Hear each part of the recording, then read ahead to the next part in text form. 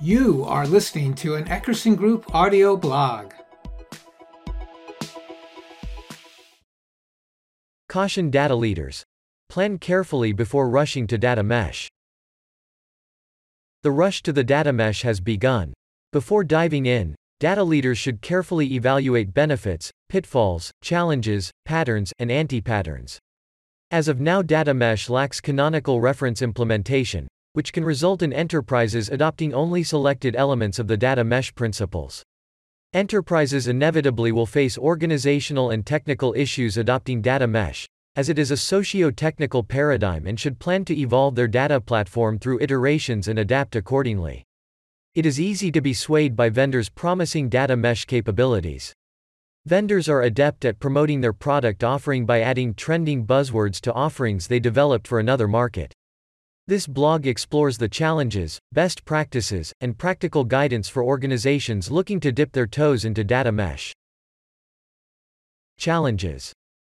The data mesh is a relatively new concept that is gaining traction and mindshare, with practical implementation still in the early stages. Adopting data mesh and moving away from a monolithic platform requires a mental shift and rewiring and rethinking the way data is organized and managed.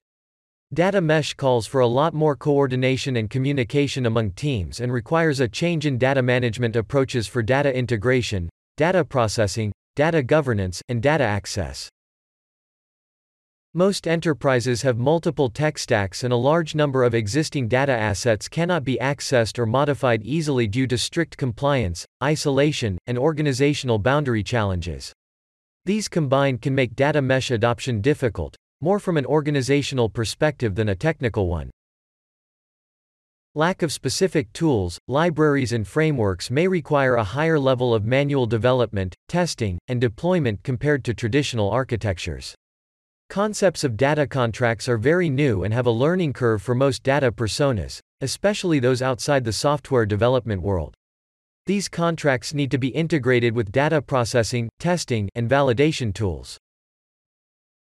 Ensuring distinct data copies with data sharing and data governance can be challenging to coordinate across multiple domains.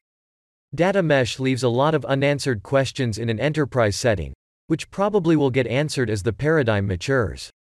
Some of the areas of fuzziness include the following. How to choose granularity of data products and ensure consistency and integrity across these products. Finer-grained data products can cause a dramatic increase in the number of infrastructure resources. It is unclear how data contracts and data cards integrate with existing tools in the data stack. How to manage and govern MDM and reference data when teams operate in domains. There are multiple patterns but no guidelines about which approach works best. How to ensure domains don't ingest the same data, create copies, and avoid redundant processing. Who governs data ownership when multiple data products require the same dataset? How to decide when to promote a centralized platform component compared to giving freedom to the business domains to implement their own pieces. Guidance. Data mesh principles provide guidelines but are not a recipe for success. Jumping into a data mesh-based approach before reaching a level of maturity and critical mass can be counterproductive. Organizations need to have enough data experts before dispersing them across domains. Adopting federated governance requires that an organization already has mature underlying policies and controls to avoid data chaos. It is important to leverage a data sharing platform to avoid data duplication for shared usage across domains. This ties closely with the development of data sharing platforms by most vendors, including Databricks Delta Sharing, AWS, and the Snowflake Marketplace. Train domain teams to use shared and self-service-based infrastructure access. Organizations should have DataOps in place before venturing into data mesh. When is data mesh a good fit? Consider moving to a data mesh-based approach under the following situations. Autonomous units. When an organization has global deployments across multiple domains and regions, a data mesh makes sense, if the company culture supports it, for example, where independent BUs work autonomously and heterogeneously for their data analytics requirements. Centralized bottleneck.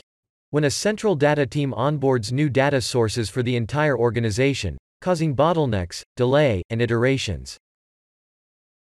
Analytics agility, where analytics agility is critical to success and efficacy of analytic products. Localized data. Data is nuanced, and business rules and semantics are complex, and data preparation requires domain specialists more than engineering specialists. When is data mesh not a good fit? Avoid adopting a data mesh when analytics users are centralized and their needs across domains are homogeneous. For example, only BI, reporting but not ad hoc analytics, data science, or machine learning. Organization lacks a robust culture of change management. Data mesh requires restructuring and mindset change. Enterprises and data personas must overcome resistance to taking additional responsibilities and domain ownership to creating data products as a core responsibility and artifact. Organizations are not operating at a scale where decentralization makes sense. Data mesh is not a good fit within a single project or region, or if the organization has a handful of domains and doesn't envisage growth in the number of domains. There is not enough buy-in from the teams for cross-domain collaboration or data product interoperability. For example, it might not have a strong enough business case about why adopting it will deliver business value.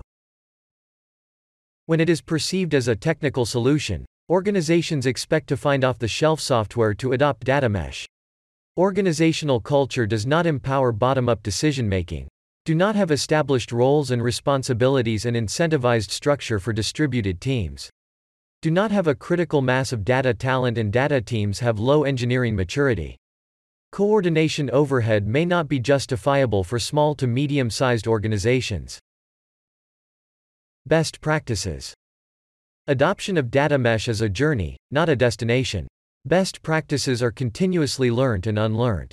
Some of the best practices include the following. Define and empower domains to thrive independently. Focus on building trustworthy data products with focus on data quality, data validation, testing, implemented at each of the stages from conception to consumption. Focus on communication and collaboration across cross-functional teams with a high degree of awareness of changes and updates to the data services. Educate and upskill data teams on concepts, fundamentals, and principles of data mesh. It is best to implement in increments starting with POC, POV, and not recommended to fully transition to this paradigm. Adopt the data mesh model domain by domain, pillar by pillar in collaboration with a centralized infrastructure team. Start with 1 or 2 domains, collect feedback and improve through feedback loops.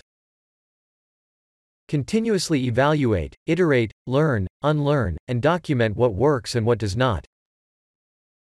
Enable self-service preferably for all tasks from data ingestion, infrastructure provisioning, access controls, governance with hooks for injecting domain-specific functionality.